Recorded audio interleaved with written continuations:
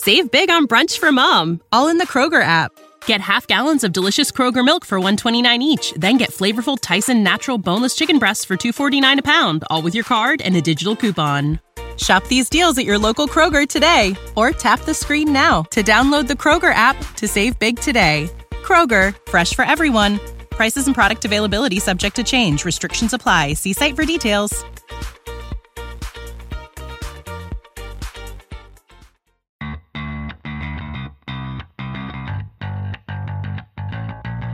Coming to you live from downtown Detroit, this is Benzinga's PreMarket Prep.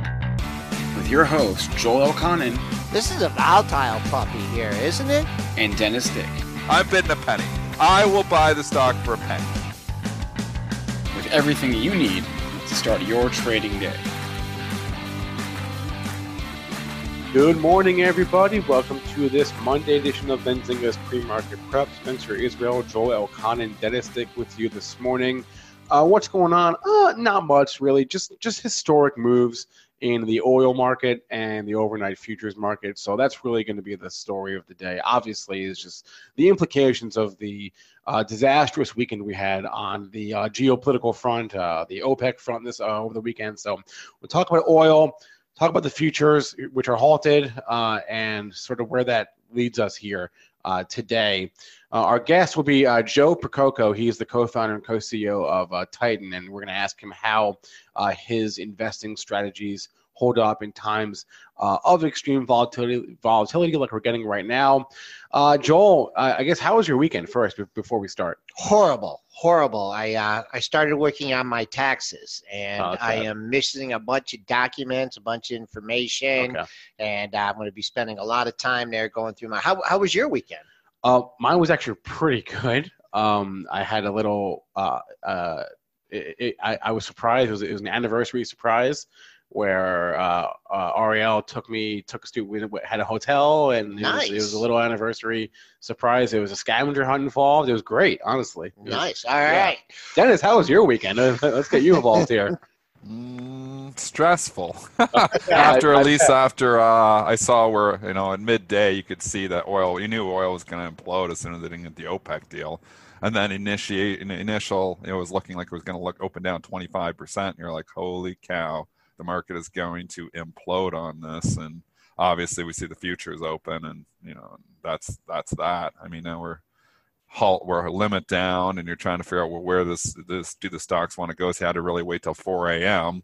to figure out where we really want to be when SPY opens, because it's not limit down. So now you got a feel for it. We're 6.5% is where we're down. So, I mean, other than the chaos in the markets, the weekend was okay. Yeah, we're trading down limit, folks. 145 handles. That's 4.89%. Lower open. That was a high of the session. Easily took out the low from a week ago Friday at 28.53.75. We did get one little pop above that, but that was stuffed out. So how low we open, I don't know. Next limits on the downside are 27.63 and 25.85 based on the limits. I guess the ultimate limit would be 20%, and so that would be 4 times where we're trading now. So 150 times 4. You guys can do the math on that one. So go over the limits once again. Obviously, we're limit down here right now. We know SPY is not, so we can get a feel for where the market really is. But we're going to reopen at 9:30, correct? Yeah, we start to get indications at 9:25. Okay, and then we'll unless we obviously rally significantly on the SPY before that, because then we're not halted. We're just limit down. I can't trade lower than this, so they're piled on the offer, and we can't trade lower. So after 9:30, because we only see this happen. These limit downs, I mean, the last time we had a limit down overnight, I believe, was when Trump got elected. And we know we turned around and rallied all the way back up. Maybe there's been one in there, another one that I can't think of, but they don't happen very often. I was even going and trying to quickly check the rules myself, because it's been a long time since we've seen this. So, just to see the reopenings and how they work. So after we reopen at 9:30, then what? Then 7% limit, 27.64. And that will hold us up to 325. And how long does that hold for then? That will hold to 325 Eastern time. So if we drop just down to 7%, the futures will halt again until, or they'll be at limit down until 325. Right. At least that's according to what the CME website, is looking at. And I was trying to read it myself. Again, the nice thing is we have SPY. So once you're past 4 a.m., you don't need the futures anymore. You can look at SPY. And as soon as we reopen at 4 a.m., you've got a liquid market. SPY right now, so forget about the futures. SPY right now is down 6.68%. It's got a 5-cent market. So it is tight. It's actually very tight considering the volatility. So your high-frequency traders have priced this in down 6.7%. DIA, if you want to look at that, is down 6.42%. So there's no guesswork. We know where the market is right now. QQQ is down 6.36%, just slightly less than the overall market. And the bloodbath is really in the oils. And this is where we've got to go to now. So just for people who weren't paying attention or didn't hear over the weekend, give us the details, Mr. Israel, on why oil collapsed here overnight. So two big things that happened. First, Russia said, we're not going to comply with your oil cut. Saudi Arabia, we're not going to comply with more cuts. We don't want to cut our supplies. We want to flood the market with oil. So that's what they said. Saudi Arabia says, okay, we hear you. We don't agree with you, so we're going to lower oil prices. And we're going to start a price war, essentially, here. So we have Russia refusing to comply with cuts, and Saudi Arabia is starting a price war, on the other hand. And it was sort of a 1-2 punch. And that 1-2 punch really, really did a number here on crude. So if you bring up the crude overnight, where are we now here? I'm looking at USO. Where are we now on the crude futures, Joel? And give us the overnight range. Show us the chart. Yeah, you can show the daily on this one, Spencer. I told them only monthly charge today. Opened up at 32.87. If you thought you were at the psychological $30 level, that did hold, and then you got to bounce up to 33.68, and then, as you would say, Dennis Kaplui, we went down to 27.34. And then we rallied back over $30, currently down $9.32. I'll just say $9.40 here. Trading under $32, just under 32 at $31.90, but 840,000 contracts have traded. And just for y'all think they were coming off the limit here, unless someone wants to buy 12,350 contracts. We're down 7% here now. So I think we can just forget about the futures altogether. They're not going to be helpful here this morning because they're limit down and not trading. Obviously, nobody's going up there and buying. When we're down 5%, you can buy Spider down 6.9. So Spider is now 6.98%. So it's all about SPY now. Yep. So when you're overnight, you have no other choice. Like from 6 p.m. till 4 a.m., we have no other vehicles. It's the futures we can look at, so we can only guess. When we're limit down, where are we going to open? Once 4 a.m. came, we knew. SPY reopens down roughly 6.2%. It's continuing to leak. But, as we go down 7, you're telling me the futures are going to halt again. So basically the futures are going to be useless today if that's the case. We're down 7% right now on SPY even. We're near the session lows. Bring up the chart on SPY. We might as well do a quick technical on it. Because, and then we'll go back to oil here again. We not open today? Bouncing. I mean, if we open down 7% and then we're allowed 7.08% now, 7.1%. Stocks might not trade today then.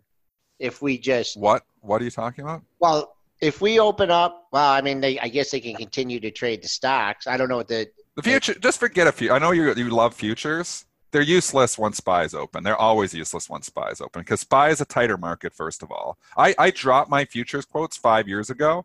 I can get the overnights for free. But once you have SPY, you got like a 2-3 cent market. Why would you ever trade futures when you can trade SPY? It's a tighter market. So SPY stocks is going to go. So Don't worry about the futures. If they're going to halt, they want to halt them. They want to have stupid criteria in there for halting them. Fine, let them have it. We're not going to be trading them, obviously. And they're losing a lot of volume because of that. We've got SPY. SPY is open. We're down 7.11%. There's no guessing where the market's going to open. It is down 7.15% here right now. We don't know where it's going to open at 9:30, but I can tell you right now, the market is down 7.15%. All right, so they'll halt them again. They'll halt futures. They're not going to halt SPY. So that's what I'm saying. The SPY, so futures will open and then go down to the next limit down, and we halt it again if we're under 7. If it lifts, above 7, then the futures will start trading again. So it looks like it's going to be a mess with the futures quotes today, just because of this limit down, all the limit downs that are potentially going to happen here. But you can still trade the stocks. You can still trade the SPY, down 7.2% here now, imploding as we drops. Dennis breaking up there for a second. But the one thing I wanted to go. Okay. I mean, you've got so many catalysts here. So let's just talk overall market. You have, first of all, we know the COVID thing was the start of it all. It was the needle that popped the bubble. So, and the COVID thing is still completely unknown. We don't know where that's going. That's been my concern for the markets the whole time. Now you have a new crisis, an oil crisis. And you have oil stocks that are probably not going to make it, a lot of these companies. I mean, look at OXY this morning. You want to see an implosion. OXY is down 32% here in the pre-market after losing, 15% on Friday? And we're talking about a stock that was $40 10 sessions ago. It's 17.5.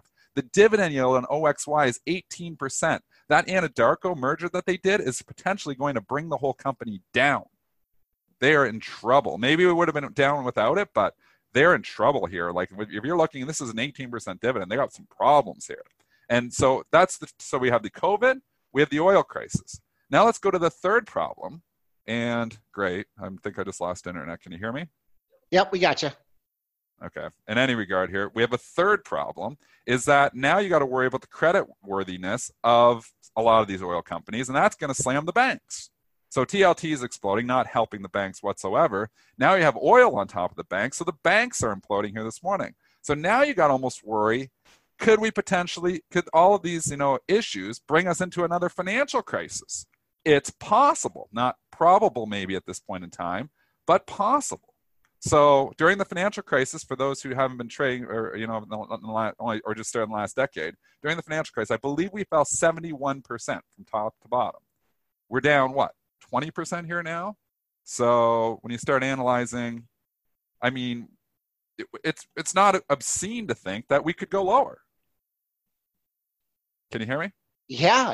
I mean, it's because I've lost connection on this one computer here. So okay. No, we hear you loud. I'm still up though, but my one computer has lost internet for some reason. Can you hear us?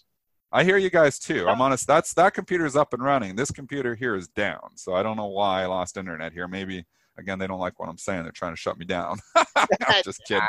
Just kidding with you. No. I don't know. I don't know what to say, Dennis. For once, if you guys have been listening to the show for long, I'm kind of at a loss for words here. It's very hard to see where we're going here, but people are asking, "What are you buying?" People are asking me that. What am I buying? I haven't sold my puts yet. Oh, so until I sell the first thing I'm going to do once I start to feel like we stop going down is sell my puts. I mean, there's no sense me going and just buying stocks when I haven't even sold my puts yet. The first thing I might as well do is sell my puts or at least cover the SPY and hedge against them. I've got the 333 puts. We know I put that on when I was saying to everyone a month ago that insurance was cheap. Well, the insurance is paying huge. So I am going to lift some of that hedge, but what would make you lift it? I don't know. It's like get a vaccine, get something going on with COVID. That's the major issue, and crude is going to be the conversation today. But the major issue, still overlooking these markets, is the virus. We don't know where this is going. We know we have a lot more cases in North America than 500 or wherever it is because the testing hasn't been there. Once they start testing more, we're obviously going to see more cases coming. Does that spook the market further? That's a question too. And it's scary thoughts. You have two people in Florida that show up dead. They test them and they find out, they had COVID. So now you start doing, and going backwards from that. And I read one, paper from somebody or from a doctor saying when you start doing the math backwards, for every person you find dead, he's saying that there's 300 to 400 cases out there because it takes 2 to 3 weeks to get you. So, every time you find somebody that's just showed up dead and they weren't on the radar, that means there's 400 other cases out there for that person. So he's basically saying there's a minimum of 800 cases right in that Florida area where those two people died. But we know, I would imagine there's tens of thousands of cases throughout the U.S. Now, what does it mean?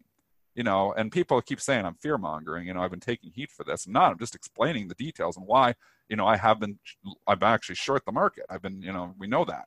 And I'm long in my long-term portfolio, but this is why I sold out a lot of my long-term stocks, which I never do, because I was worried about this stuff and how the market might interpret it. Yes, the fatality rate might end up being well less than 1%. We hope that's going to be the case. That doesn't mean the whole market's not going to get spooked. I mean, they're talking about playing games without fans, sporting events. They're closing this, they're closing that. You could easily see how in 2 to 3 weeks, the U.S. economy could look a lot like Wuhan did. And obviously it's starting to come back online now, but that's a scary thought. What do you guys think? I mean, that's the direction we're heading in. At this point, you're right. All that matters is when will we get a vaccine? That's it. That's the out. That's the only. That's what's going to take us out of here. Is that news that the vaccine's coming? That's what's going to take us out of here. Because people can keep saying, "Oh yes, the flu killed 22,000 people already this year," but that is a deceiving statement. Because COVID's just starting here. We're just getting it started. If the COVID spreads like they're saying it could spread, you're talking about a death rate right now that World Health Organization says it's 3.4%. So it's 34 times the seasonal flu. So don't just tell me it's the flu. And even if it ends up at 1%, which we hope it's going to end up lower because maybe there's undetermined cases out there. So you got the numerator, denominator, nobody knows the numbers. You don't really know till the thing's done. But even if it's 1%, that's still 10 times more deadly than the normal seasonal flu. So it's a scary, scary thing. I'm scared. And people are saying, why you're, talking about this. I'm personally scared, not only for my finances because they're getting hit. I'm scared for I've got 2 asthmatic kids. My boy struggles when he gets the normal flu. If he was to get this one, he could really struggle with it. They say it's not affecting kids, but it's still very scary. I mean, if I didn't have kids, maybe I wouldn't be scared from a personal level, because, I'm 40 years old, I'm fairly healthy. But when you got 2 asthmatic kids, both of my kids have asthma, and you think a respiratory virus is coming around, that's scary. There's a lot of people with asthma out there. There's a lot of people with health complications. There's a lot of older people out there. It's scary. There's reason the market is scared. And the oil is a lot of the implosion today, but it's still COVID too. Yeah, it's just a kicker. It just precipitated everything. People are talking, what the Fed's going to do and everything. Well, there's a meeting. There's a meeting in 9 or 10 days, right? Yeah, they might. That you would have to think they might do something before that, but they only have so far they can only go down so far, right? I wanted to go talk to Fed. I think they're going to do an emergency cut today. I would not be the least bit surprised if they came out and did an emergency cut here today. Is it going to help? I don't think so. It didn't. The last one didn't help. But the Fed's going to use all their bullets right now. Right now, just imagine Trump, like what the heat he's putting right now on the call, seeing the market down what it is, down 7% in one day. He's all about the markets. The Fed's been all about protecting the markets. I would imagine you're going to see the Fed saying something here even today. And does that give us a nice temporary lift? Maybe. But does it solve any of the problems? Does it solve oil problems? Does it solve the COVID problems? No. This started with health, and now it's an oil problem, and it could eventually move into a financial problem, too, for the banks. The banks, let's go look at those charts and those stocks here today. There's good reason that they're down because you got to start thinking like Bank of America down 11% here. Deutsche Bank, DB, which was running in January and February, making new highs, almost up 70-80% of the year, is now making new all-time lows here this morning. So all of a sudden you look at Europe and you're like, holy crap, this happened overnight, but they got problems too. There's so many problems here, guys and girls. Yeah. Very, very, very scary. And the amount of fear just gets ratcheted up because, I guess you could say that there was some fear about the economic implications of the coronavirus. And there was obviously a lot of companies coming out and warning and saying, yes, we're not going to hit our numbers for the quarter, et cetera, et cetera. But we haven't really seen any follow through. And this weekend, this OPEC thing over the weekend is the first real sign that things are starting to unravel on the global economic front, right? So now it's not a question. It seems like it's not a question of if or when. It's just a question of how bad, because the unraveling seems to have started. And Dennis, as you mentioned, all these banks are exposed to oil. That was one of the reasons for there's some bad loans out there. there are some bad loans out there, and we know how interconnected all the global economies are and all the different sectors are, all the different industries are. Everything is connected. So we have precedents for this too, Spencer. Go back to your charts in 2016 when oil got down to those lows. Yeah. Remember when oil, Joel, got down to what, $26 a barrel? Look at what the banks were doing. The banks were hurting. Bank America had went down and got down to $12. JP Morgan, it was one of the best ones, and it held up pretty well. But Citi was imploded, like not imploding, but significantly down, like from 55 to like 35. And the worries was that there's some bad oil loans out here. And, there's obviously still people, that remember the financial crisis. I remember it well, and it got really ugly. And, did we solve anything during the financial crisis? No. We dug the hole deeper, and we added Band-Aids to it. We bailed out the banks to keep the financial system afloat. Nothing got fixed, though. Dodd-Frank was supposed to come and fix stuff. And, delevered a little bit, but these things are all still levered up. I mean, Dodd-Frank started as a 4-page, memo there and ended up, by the time the lawyers were done with it, was 1,200 pages and nobody could understand it. So, I mean, footnotes and read the footnotes and get out of this and get out of that. And by the end of the day, it really didn't do much, in my opinion. So it helped, but you've still got a lot of issues there with levered up banks. So this is on the table now. This was not on the table before, but it's back on the table. And that's why you're seeing the banks really take it harder this morning, not only because the TLT is up, and this is not helping the banks either, obviously, when you see, the rates doing what they're doing, because when you think, they're borrowing short, lending long, it's getting squeezed here again. I mean, TLT's, let's look at this thing. It's trading 178 here this morning. It's up another $11. This is an incredible move for bonds, historic move for bonds, really. So I guess if you're diversified, the bonds are helping your portfolio. But bonds are doing their job. They are. Flight into safety. Yeah, good call on the 2605. That was your low in January, financial crisis in oil.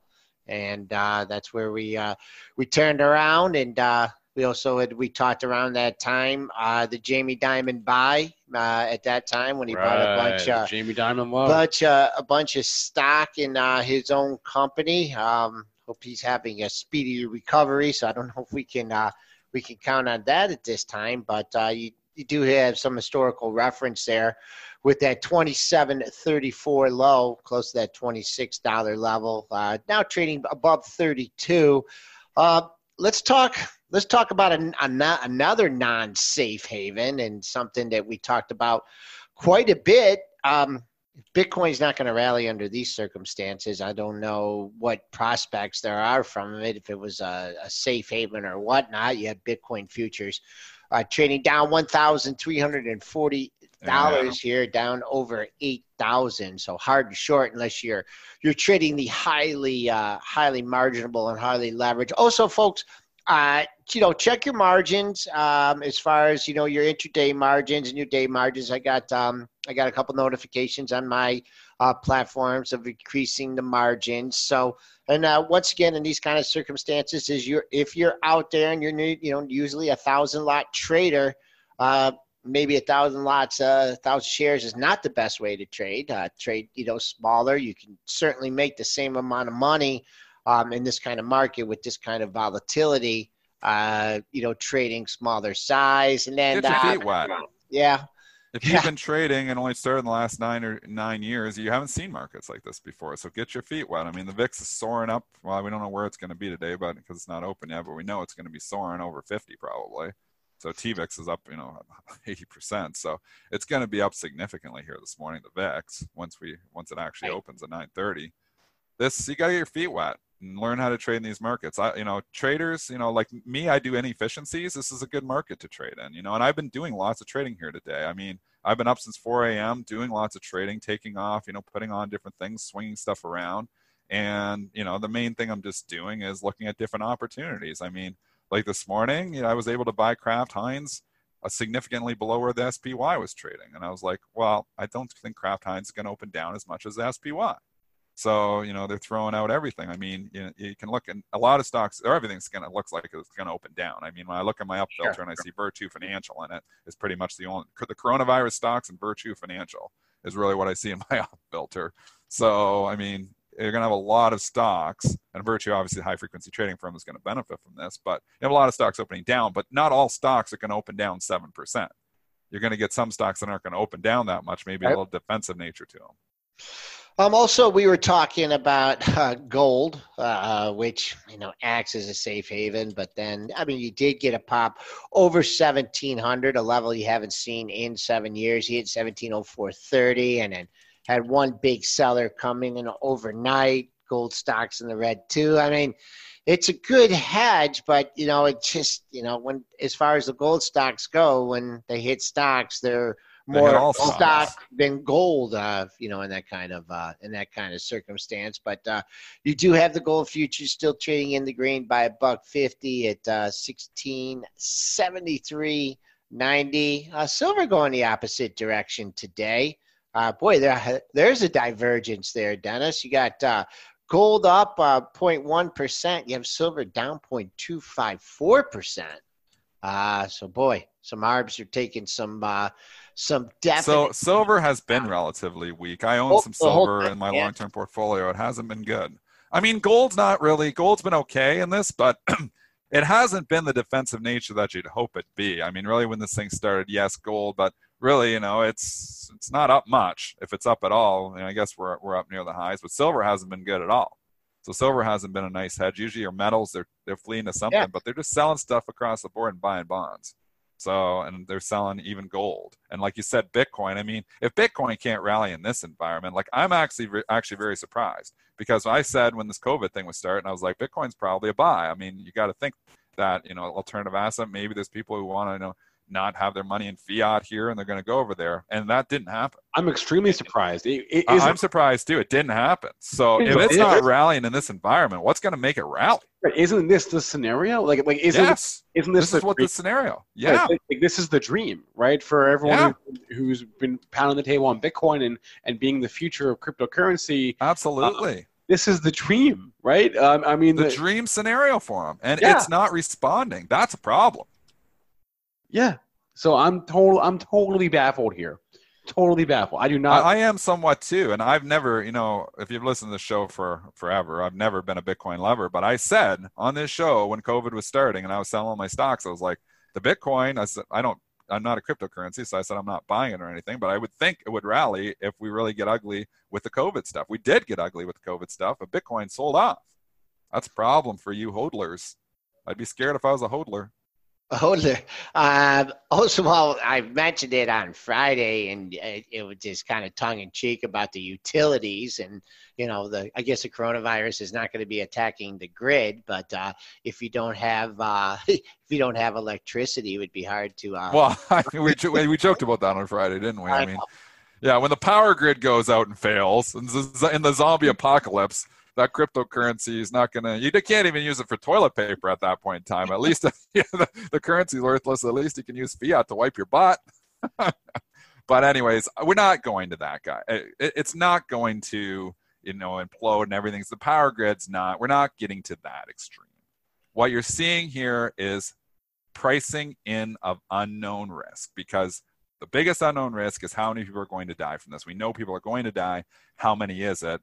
And then the second thing is now, is it scary enough that, we have a confidence issue and people are going to be scared to leave their homes. The economy is going to suffer. And does that in turn eventually start to hit the banks as well? You're not confident to leave your homes. Maybe you're not confident to leave your money in your bank. And that's all that it takes. So obviously you don't want to see that happen, but I can see a scenario where there could be a confidence lost in a lot of things here, and that could hit the banks as well. So it's very, very scary. And all fully invested here. All it takes is a little bit, like a little bit of a dip in that confidence level. Just a little bit of a question mark. That's all it takes. So you're exactly right. That's all. And the housing bubble then imploded after that. Right. But, if we go back to the financial crisis, the catalyst was the housing bubble. Right. Is the catalyst the virus this time? I'm going to say it. The financial crisis part 2 is on the table here. Not saying it's going to happen, but saying it could happen. So you got to be careful. Banks are ground zero for that stuff. All right. So if I could play the other side here for a second, please. Why wouldn't you want to come in and buy today? I mean, like let's say, you know, I've been told for the last few years to buy the dip. That I've been told that works. It always works, right? So why wouldn't I come in and buy the dip? That's what people say it always works. And right. So why? It works well until you get into markets like 2007 and 2008. And 2020, I guess. If you're 100% cash right now and you don't need the money for the next decade, maybe you start nibbling here. Maybe you do. My personal portfolio is I am 70% cash now. That is the most cash that I've had in my long-term portfolio maybe ever. I don't even know if I was 70% cash during the financial crisis. Maybe at some point in time I became 70% cash because whatever stocks I had were going down and my cash wasn't going down. But when it started, I was not 70% cash in the financial crisis. I did the analysis there Thursday night, and I was shocked that I knew I had sold a lot of stuff, but I was shocked that I was 70% cash. So I'm actually a little uncomfortable being that much cash. And then I have a hedge on top of it. I've got SPY puts. So I'm probably getting to the point where I'm going to lift the SPY puts pretty soon. I'm going to sell those. Is it possible? Is it possible we had the financial crisis low and a cash at 666.79, and we had that all-time high at 33.93.52. I mean, could you see a 50% retracement? Where would that take us? 2030. Possible for sure. That's a great point, Joel. I mean, nothing's for sure, but that's possible. If it gets ugly, that's possible. So you're right now trying to catch the falling knife. And like I said, if you're 100% cash, maybe start nibbling here. Maybe you start nibbling.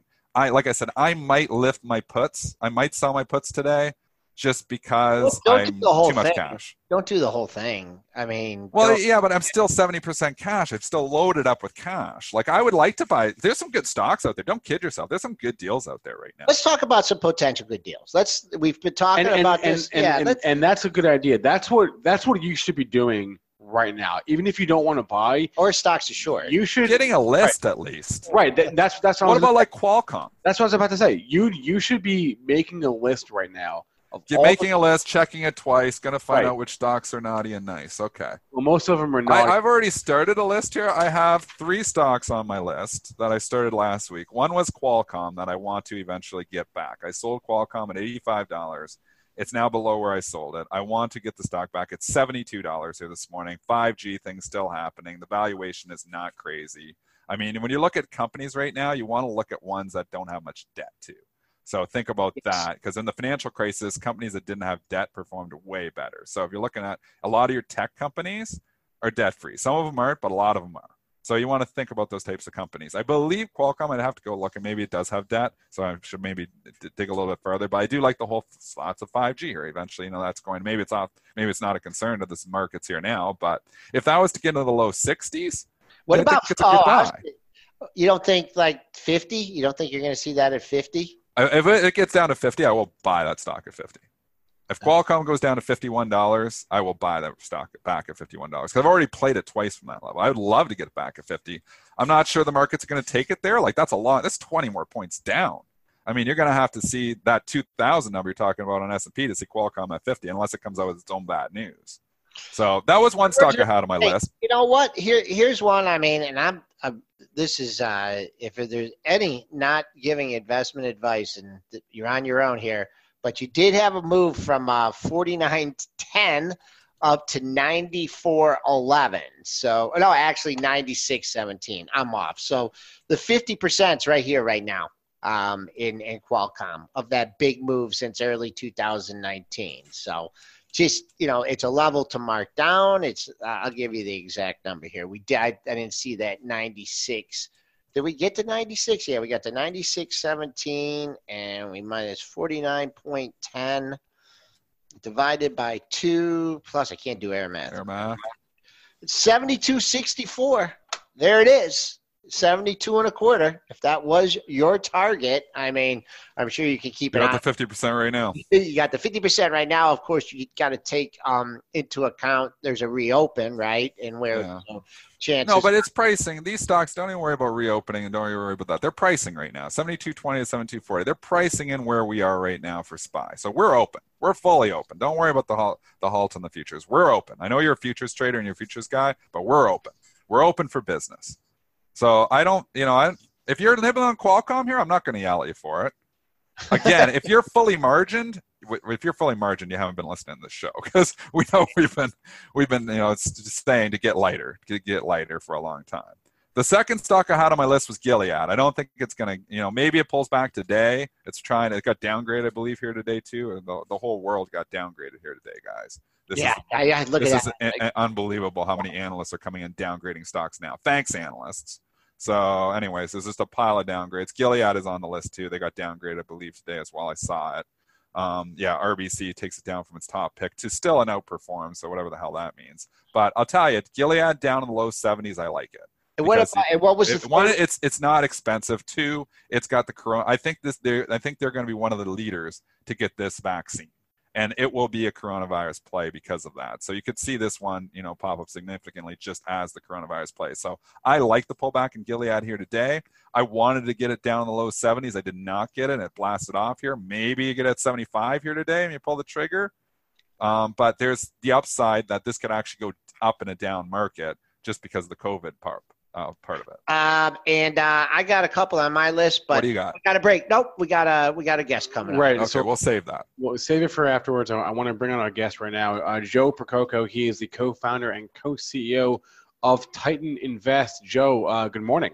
Good morning. Thanks for having me on. Can you hear me? Yeah, we hear you. So, Joe, a very interesting time to have you on. Titan, for those who don't know, is a robo-advisor that trades, invests like a hedge fund, exactly. So can you explain exactly how a market environment like this could potentially impact your strategies?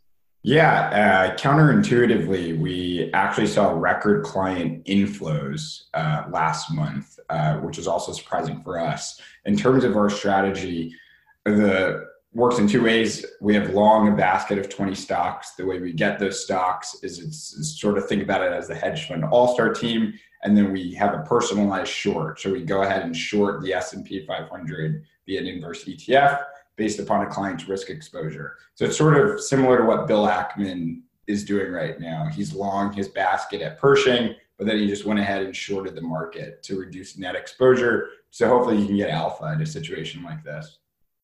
Right. So the idea behind a lot of hedge funds is obviously they hedge and they outperform in times of extreme volatility and market weakness. Is that the idea of Titan? Yeah, the goal is most investors usually are just long only. So the goal is, especially in a market environment that's pretty crazy like what we're seeing, that you can stay invested and still feel good that you can make profits when the market goes down and sort of hedge against some of the alpha that you hope to generate. But how often are you making trades? Because I would imagine, when you wake up and you see some of your stocks down 10, 20% in your portfolio, maybe you want to lighten up. I'm not sure. So how often are you yeah, great question. We're long-term investors. So usually the book changes 1 to 2 names once a quarter. So it's very long-term investing. We don't day trade.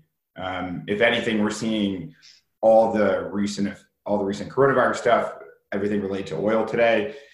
It's bringing an opportunity to buy, in our opinion. We think, I think most of our clients are long-term buyers of equities. So if anything, you're looking for lower prices in the near term.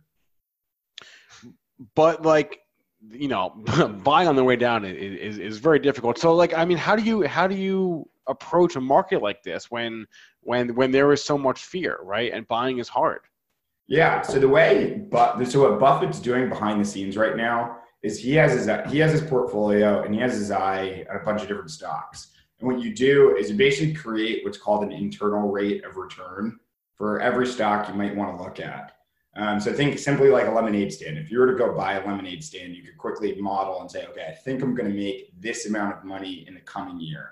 And the price that's being sold to me is out X. So I think that's a reasonable return. So what most investors are doing, similar to that lemonade stand dynamic, is they say, hey, Facebook right now is at probably a 25 to 30% IRR at this price.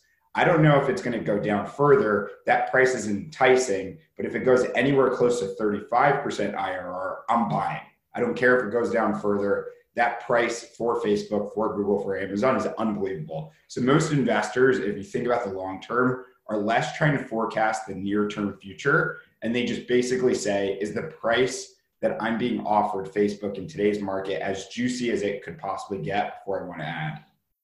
So we were just talking before you came on about our shopping list, and now is the time to make a shopping list. Maybe don't go to the store now, but definitely make a list. So Who's on your list? I would have to state a variety of the things that we own here at Titan, a lot of the high quality names that I think we're all familiar with.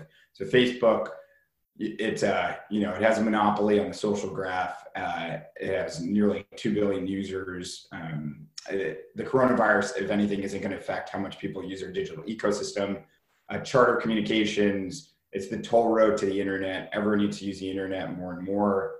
Google, monopoly on search. You just keep going. So our core thesis is that we like things that are essentially gatekeepers, or there's an old investing adage that we cite, which is in a gold rush, sell the shovel. So most of our businesses that we own are shovels supplying other gold rushes in a certain way. One question from me regarding the Facebook. I mean, they do get a good share of their revenue from advertising. Almost all of it. Yeah. So, under the current situation, I mean, if companies are going to be cutting back, not selling as much, don't you think that, the advertising revenue is going to be something to get hit first? Yeah, my comments were less about the near term. I definitely think news gets worse in the near term. We told our clients last week to expect a double dip. So when the market was up like 4.5%, 5%, we said this isn't the recovery rally. Expect another dip. Things are going to get worse, predominantly because Western democracies can't as aggressively quarantine as much as the Chinese can. So it should get worse. And so in terms of Facebook short term, absolutely. They'll probably have a brutal quarter to come in our view. In terms of the long term, the prominence that Facebook has in terms of taking your dollars and enabling it to get in front of users, no one else has that other than Google, maybe Amazon. So in terms of a long-term play, if you're willing to overlook just the short-term earnings hit, it's still a wonderful business. Like nothing's changed about this quality.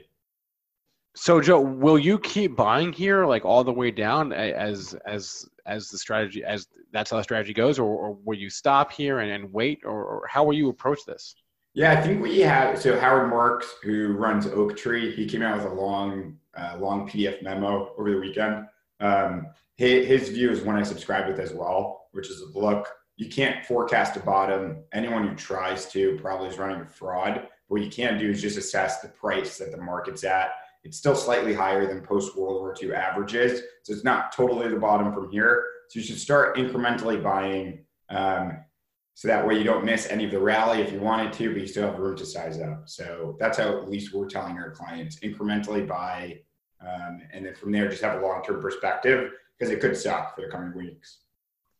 Do you do any like sector, diversification or, because obviously different sectors are going to be hit harder. Do you treat, different sectors like technology? Like you have to think, technology companies have, less cumbersome than some of these other ones. Yeah, it's a good observation because I think what you're seeing, as am I, is just it's sort of everything is indiscriminately falling. No one's saying, all right, this one should fall more because it's more exposed to coronavirus, and this one's exposed less. In terms of our strategy, we have a sector agnostic approach. But yeah, it's so interesting to see what the market thinks is going to be affected long-term by the coronavirus versus what actually gets affected. What are the advantages of a robo in an environment like this? This is the first real test we've had since robo-advising really kind of became a thing in the last decade or so. So what are the advantages of a robo-advisor in a period of extreme volatility? Yeah, we think that's when the advisor part of the word matters most.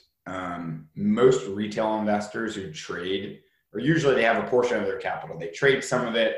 They have some of it in a long-term account. Some of it maybe they inherited from someone else.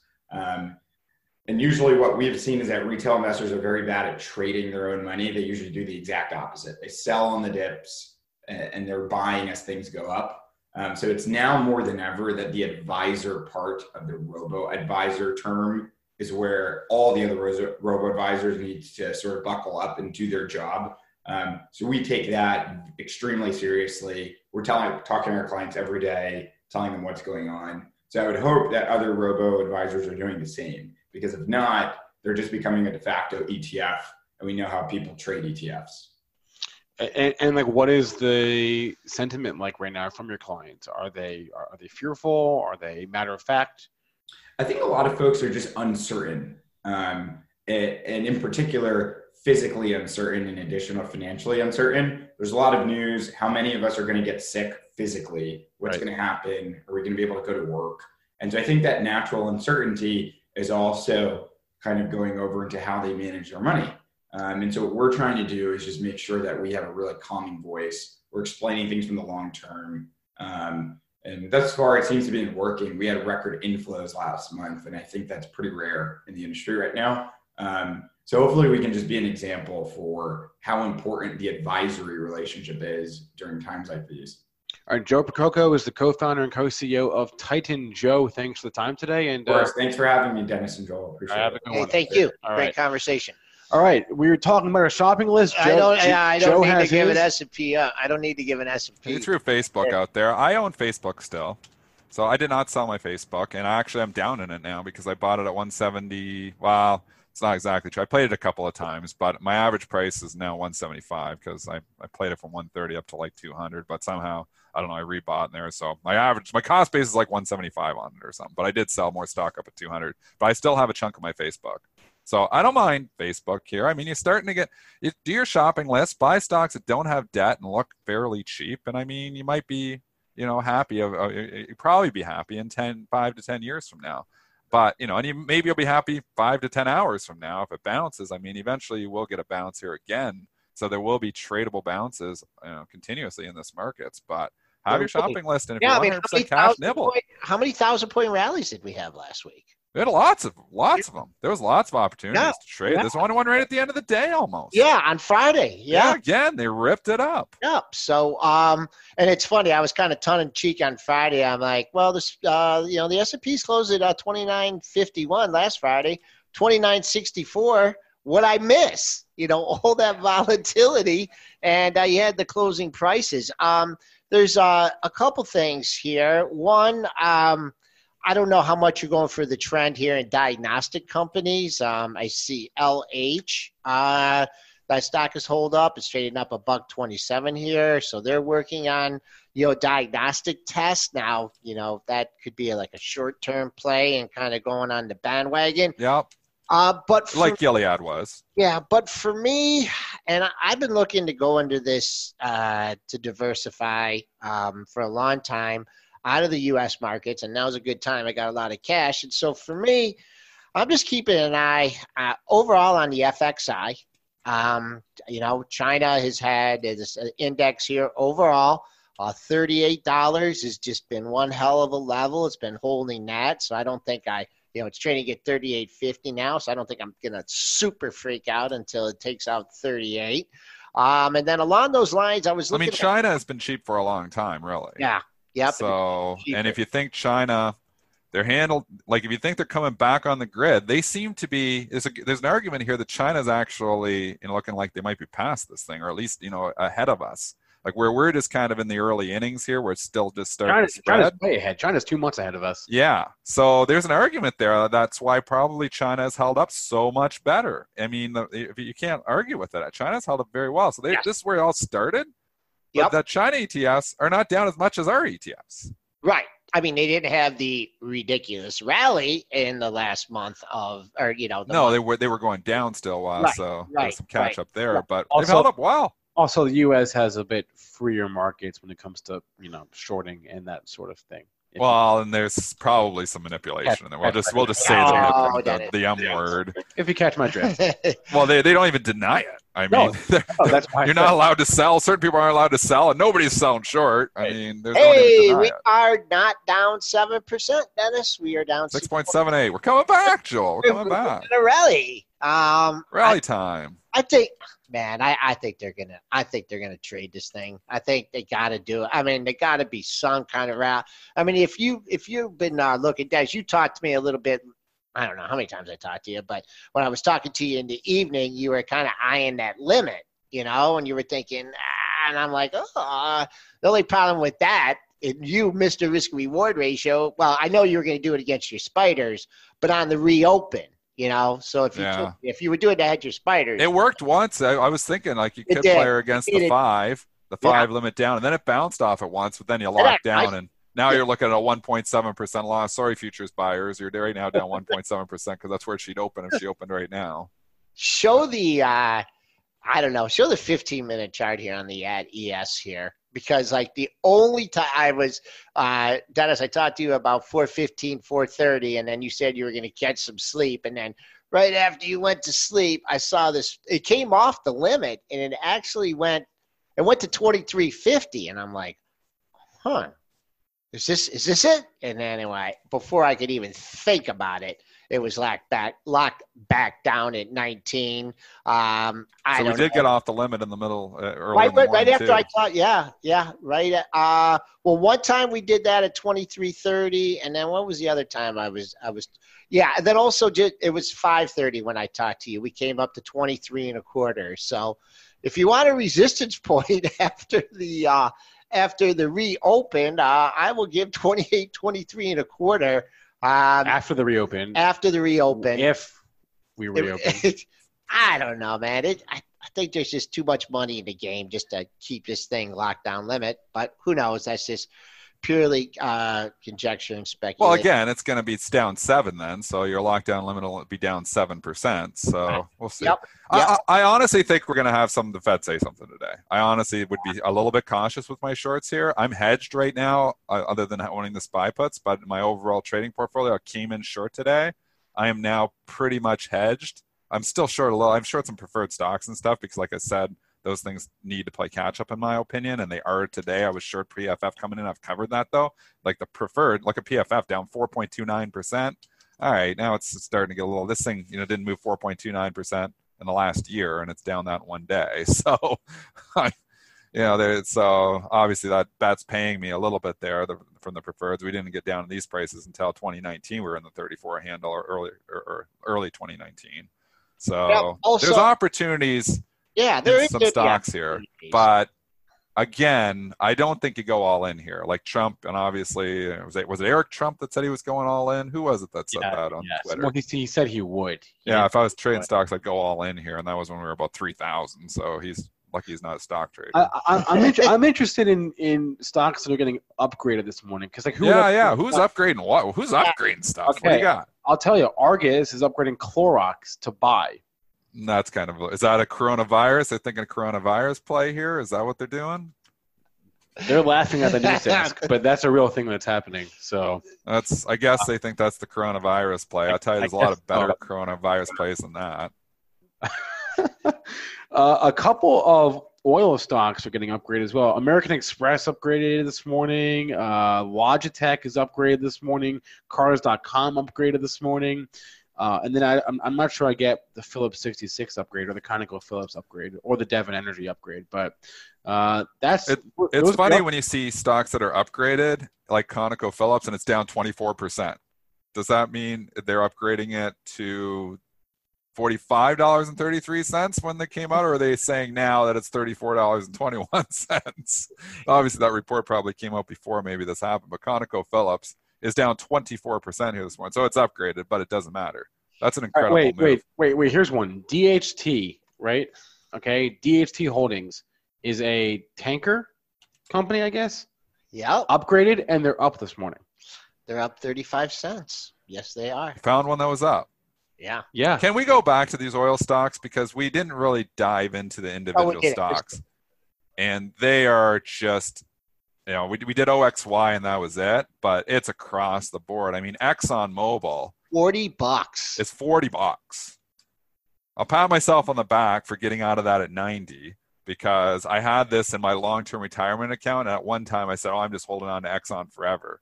And then I started to hate on oil and I said, I don't want to own any oil stocks. And I believe I sold this around 90 a couple of years ago.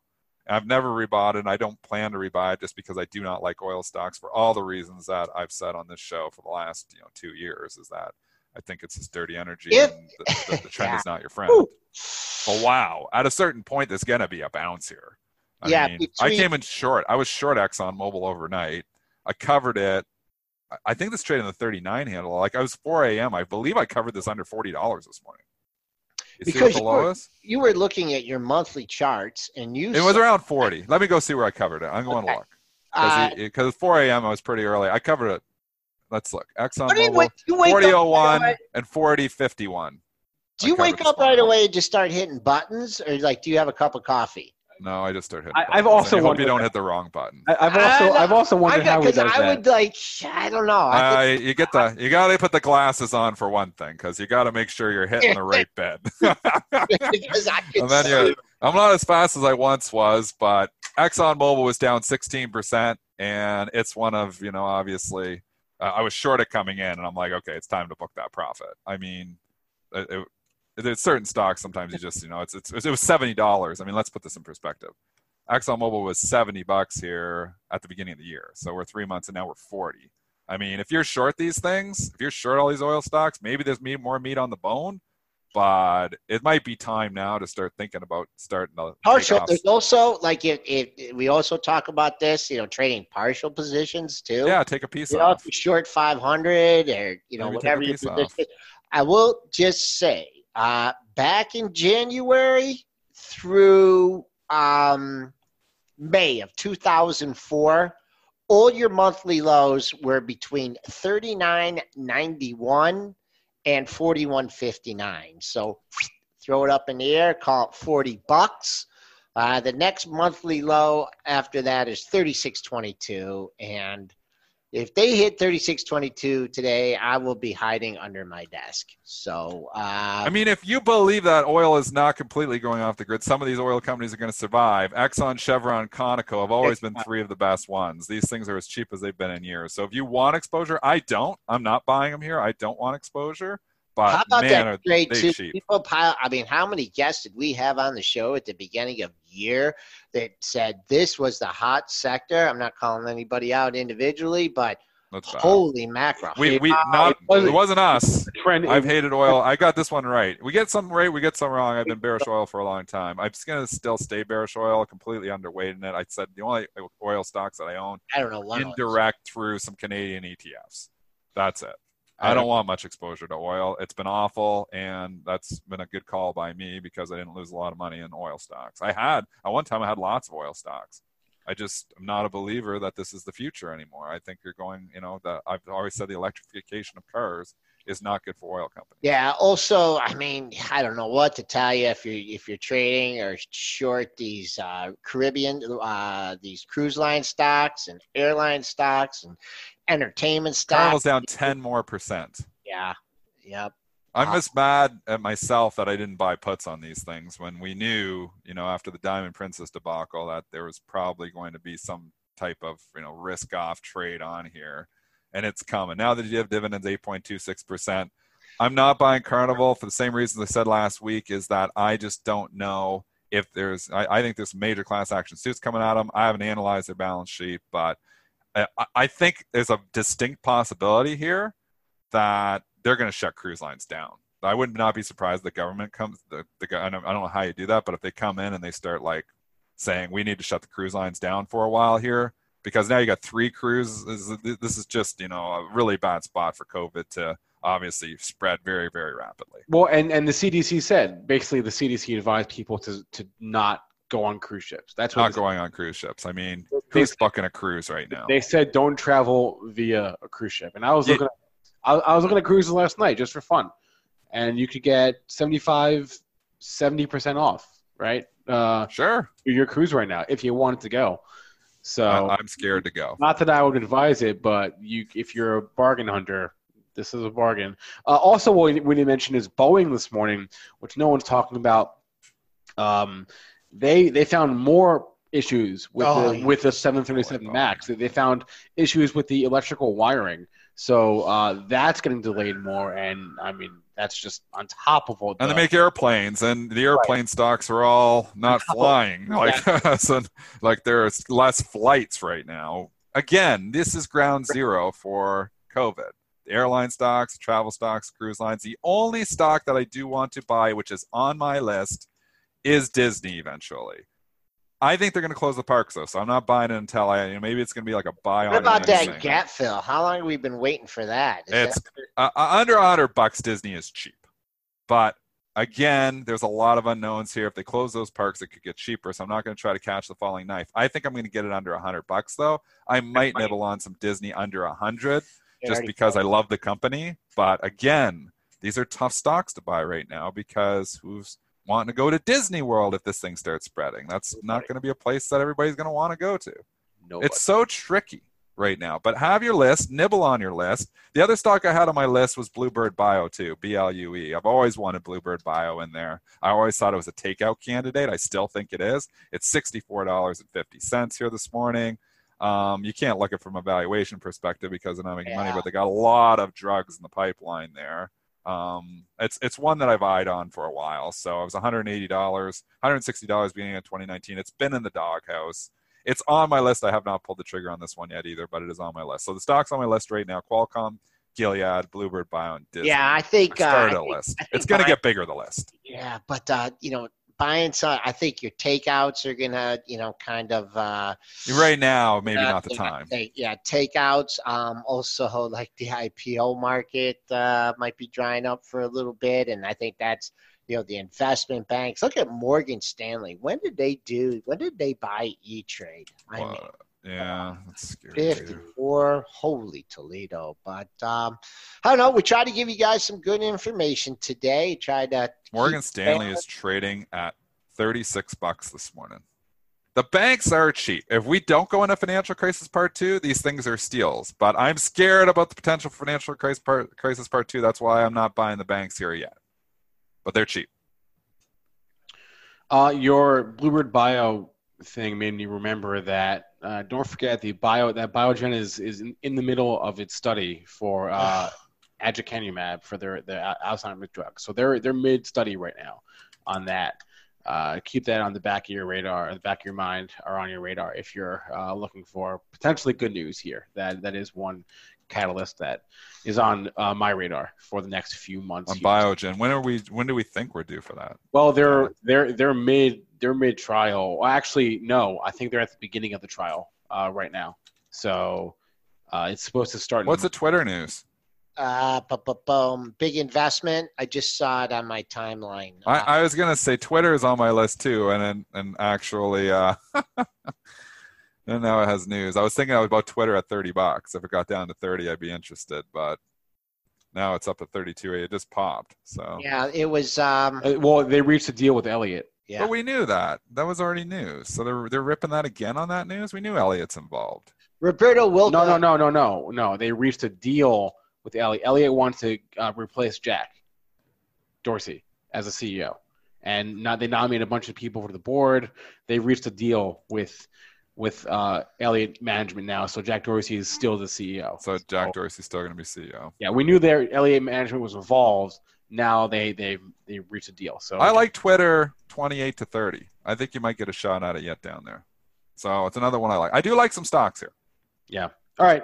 I'm starting to think about starting to nibble, but again, I don't think you want to go all in here yet because I think there could still be substantial downside. All right. If you missed any part of the show, Nibbles. Catch our podcast, iTunes, SoundCloud, Stitcher, Spotify, TuneIn, or rewatch the show on YouTube for a discount to Benzinga Pro. It's our real-time news terminal. Click on the link in the description of the video on YouTube. Thanks to our guest, Joe Picurco, and everyone in our chats. Please remember all the information from our show is meant to be used as informational purposes only, not for investing or trading advice. Everyone have a great rest of your Monday. We'll be back with you tomorrow. Save big on brunch for mom, all in the Kroger app. Get half gallons of delicious Kroger milk for $1.29 each. Then get flavorful Tyson natural boneless chicken breasts for $2.49 a pound, all with your card and a digital coupon.